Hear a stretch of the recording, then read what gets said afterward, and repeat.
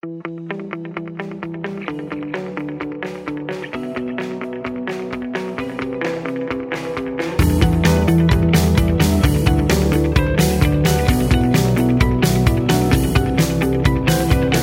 to Everyday Dadding. We're on season 3, episode 2. It's lovely to have you back. The fact that you've come back is a great delight to us, and we thank you for that. So my name's Robin, and I'm one of your hosts for this particular podcast, along with my friend.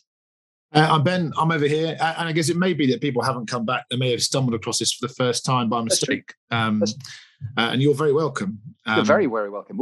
Our aim here is simply for you to walk with us through our stumbles and our errors and the gold that we discover on how to be a dad and what to do about that. We deliberately try to make these 20 minutes long so that your rediscovered commute that you've all restarted since lockdown is full of banter and joy and other such things. But before we get going on today's topic, we always start with the dad joke. And Ben, it's your turn to give us a dad joke today. Yeah, well, very topical with COP26 drawing to a close this weekend. Solar power, I feel, is definitely the way forward. But warning, it's not going to happen overnight. Hey, I don't get it. Very good. There we go. Thank you for that one. Pleasure. So, this episode, we're going to be talking about bedtime stories and why we do them, what we do, how we kind of go about them. I love bedtime stories. One of the highlights of my day is reading a story or multiple stories often before bedtime. Do you have the same experience, Ben? Not as often as you, by the sounds of it. I mean, talk about what's your routine, your pattern. Are you an everyday story timer? I wish I was. I think it's very easy for it to get squeezed out particularly as the children get older. And I think this is quite an interesting one. So as the children get older and they take up more, clubs and swimming and all kinds of things, it inevitably gets harder to do it. We try and aim for kind of 7:00 each night when we can, sitting reading a few stories. And I think what's interesting is. As my children have got older, some have grown out of it and others haven't. And I find that quite interesting. So with our 13-year-old at the moment, he's still keen to read a story. And it's just the stories have grown with him, much like Aslan grew with Lucy. Yeah, so do you read with your children separately or all together? A bit of a mix. So I have one story on the go with my youngest and a story on the go with the 2 middle ones. And sometimes they'll sit in on the youngest, and sometimes the youngest will sit in with the middle ones, but less often. And we do it that way. How do you go about doing it? So our kids are pretty close together in age. So we've always done it when we have done story time. It's been all together. I think in recent, probably in the last 6 months to a year, we've done less. I think we were probably better at doing it, or it was just a more frequent thing a year ago. I think it's something we're trying to get back into, and they tend to enjoy it. Yeah. Do you share it with your wife, or is it a dad thing? No, it's a sharing thing. Because often it might be if one of us is out in the evening, or and it will be whoever's around. That's interesting. Yeah, because it's very much it's a dad job in this house. It's kind of just someone I've taken on, and I think when you do the longer stories, actually, I don't want to share them. This is the story that we're going through at the moment, and I don't want to miss a chapter, kind of thing. That's how excited I get. But why do we do it? Why do you read bedtime stories in your family? To shut the kids up before they go to bed. Is it purely a kind of pragmatic? Yeah. Let's have some calm down time. Well, yeah. I mean, that is a good thing, isn't it? Actually, just pro tip: Just before bed, turn the screens off, sit quietly in a room, dim the lights, turn the heating up, and read The Shining by Stephen King. Yes. Something like that. No, don't do that one. Stories are great, or they can. Good stories are great, and there is a real shared experience going through a story together. And I think what is different about, some people say, well, why not just watch a movie or watch a TV series? I think in defense of books and reading out loud, there is something, isn't there, about that which, without a screen, you are forced to use your imagination. Yeah.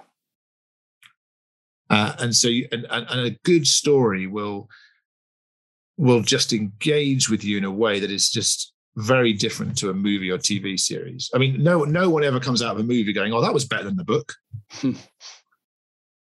There isn't there. There is something about engaging with a narrative, and a kind of a world that has been constructed within that narrative, which just kind of sets the senses off and kind of draws you in. When you're hooked on a book, you can't put it down.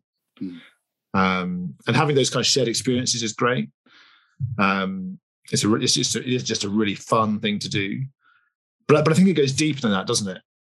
Yeah, I mean, the imagination thing, I think, is vital, isn't it? I think we want to encourage our children's imagination for a number of reasons. I think, firstly, it enables them to go beyond themselves, to make sense of things beyond themselves, which immediately becomes vital when it comes to the Christian faith and imagining something more, imagining something better. I think I might have said in the past, my view on imagination is that it's like worldview glue. It enables them to see how the pieces begin to fit together. And so some of the best stories will actually provoke questions from them. So we read a book by a non-Christian book by a guy called Ross Welford called The 1,000-Year-Old Boy, about a boy who'd been living aged, I think, 9 for 1,000 years. And of course, all his 9-year-old friends grow up and grow older and grow beyond the friendship. And so there's a real question of, okay, what actually, is this a good thing? What's it like? How do friendships work? And those kind of questions, which really only come out of long form kind of narrative like that, that enables them to begin to kind of make sense of themselves and the world, and whether there's something bigger and more. So do you find yourself having conversations about the books you're reading outside of story time? Sometimes, often not. Often they'll simply, often it'll be they'll be trying to guess the ending, which again kind of raises other, brings forth other kind of conversations from them. Why do you think it might go that direction? Why do you think it might not? Or so it tends to be in the moment, but sometimes, it'll pop up later, and they'll want to talk about it. That's not something you deliberately try and do. You don't kind of have a kind of dad-splaining moment. At some point in the future, you don't kind of deliberately provoke with questions. You allow the narrative to do that work. And I don't. I mean, I think there can be a danger, can't there, if you turn bedtime story into kind of dad's sermonic, dad's mini sermon time or whatever, rather than just allowing the story to stand. But I mean, with certain books, I'll mention one in a moment. I think that's possible. Well, go on. Move on. Give us an example then of a book that's kind of sparked particular conversation. So there've been a couple of Christian ones recently, which have been quite useful. One is, which I think you've read as well, and maybe quite popular at the moment, The Wingfeather Saga by Andrew Peterson, which I think quite singularly has been the most exciting, brilliant kind of set of books that we've ever read together, in terms of its beauty and its storyline, and just kind of raising those aha moments where you see the clear gospel links coming through, but not in a obvious way, in a very subtle way. And then there's another set, which we're just reading through at the moment, by a guy called Luke Aylan, which are the Adventures in Prosadia. Starts with the mirror and the mountain. And it's about a boy and a girl who go through a mirror into another world. And the first one's based on the book of James. So there are questions at the end in terms of, talk about, the tongue. This dragon has a tongue that it can't control. How does that fit? And then, so there are books like that, which actually the connections with the Christian life and faith are very obvious and easy to make. Yeah, I think so. So for we tried the Wingfeather Saga, right, a couple of years ago, but it just didn't get going. I think it's worth persevering to the end of book one, because I felt that, and then at the end of book one, there's one of those moments where you just go, "Oh wow!" Yeah.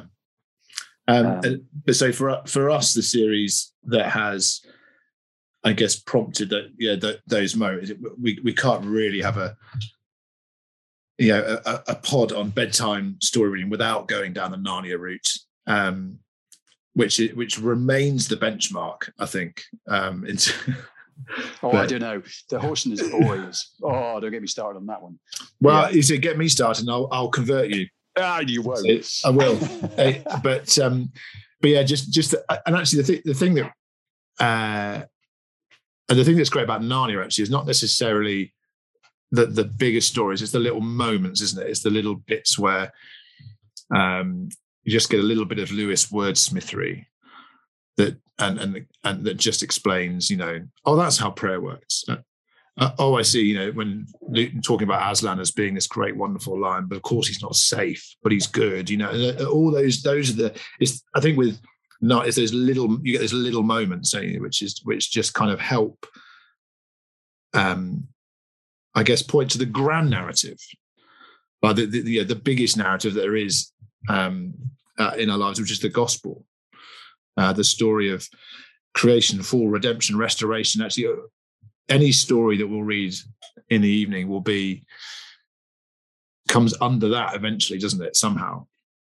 Yeah, I think that's right, isn't it? And I think it was Christopher Booker kind of wrote the kind of 7 basic plots that, whether it's a salvation, rescue plot, or whether it's a kind of journey plot back and forth, they all are kind of longing somehow for the bigger story of what it means for God to come and, rescue his world and call a people for himself. And even when there are books which, I hate to say get things wrong, actually, even those are times where we want to go, actually, we need to talk about this. I think I mentioned it before. I love reading the Laura Ingalls Wilder Little House on the Prairie books, just because they open this kind of vast vista of what it meant to live as a pioneer kind of a couple hundred years ago. And yet there are moments in there where they're very racist towards the Native Americans. And I have to stop and say, we need to talk about this. What do you think of Ma's comments about the Indians? Let's talk. And so there are always going to be things to talk about with our kids coming out of it. I have read some of the David Walliams stuff, which I personally can't stand, but the kids wanted to read them. So we read them, some of them. And again, having to stop and say, what do you think of his portrayal of poor people living in a tower block, or of the Asian shopkeeper? And being able to talk to them through that can be quite formative, I think. Yeah, and actually there is something, again, we keep coming back to this, don't we? But time with our kids engaging in the world that they're inhabiting. I think David Walliams' books are a great example, because they, every primary school in the country is full of them. Our kids are engaging with David Walliams' literature, whether we want them to or not. It's actually better that we do it with them, and help them to see, the bits that are funny and enjoyable, but also, but that's slight, and just helping them to think and engage and, I guess, develop a kind of in all the best sense of the word, a kind of a critical mind as they're reading these things and engaging with story. I think it's really helpful, which kind of leads us on a little bit to how do you choose what books to read? Well, do you have any? What's your decision-making process on that? Well, I think so. Often we have rarely read stuff with our kids that we haven't got a decent knowledge of ourselves, or either that, or it's come very highly recommended by people that we know and trust who have read it. And I think I would deliberately want to kind of try and read a breadth of stuff. I want to read stuff that's going to scare them, that's going to make them sad, that's going to kind of maybe push them to places where, not that they're uncomfortable, but just because that's what good stories should do, I think. It might change when you read stuff. I think there were certain scenes in The Hobbit that we didn't read just before bed. Here we go. Let's have the scene where the ogres nearly eat everybody. Is it ogres? I forget. No, it's trolls, isn't it? Oh, I forget which mythical creature it was. Anyway, but that wouldn't have gone down well with our daughter. And now off to bed as we think about, so we kind of have to think about those kind of things. But also kind of books that would just engage them with a completely different culture to one that they've experienced themselves. So we, in lockdown 1, we read a book called Where the Red Fern Grows, which is a classic US novel, sort of 50 years old. It's kind of a standard book that kids in the States would read in school. It's set in middle of nowhere in America, in the Ozark Mountains, about a little boy growing up in a cabin hunting raccoons with his dogs. And it's beautiful. Yeah. And I won't spoil the ending.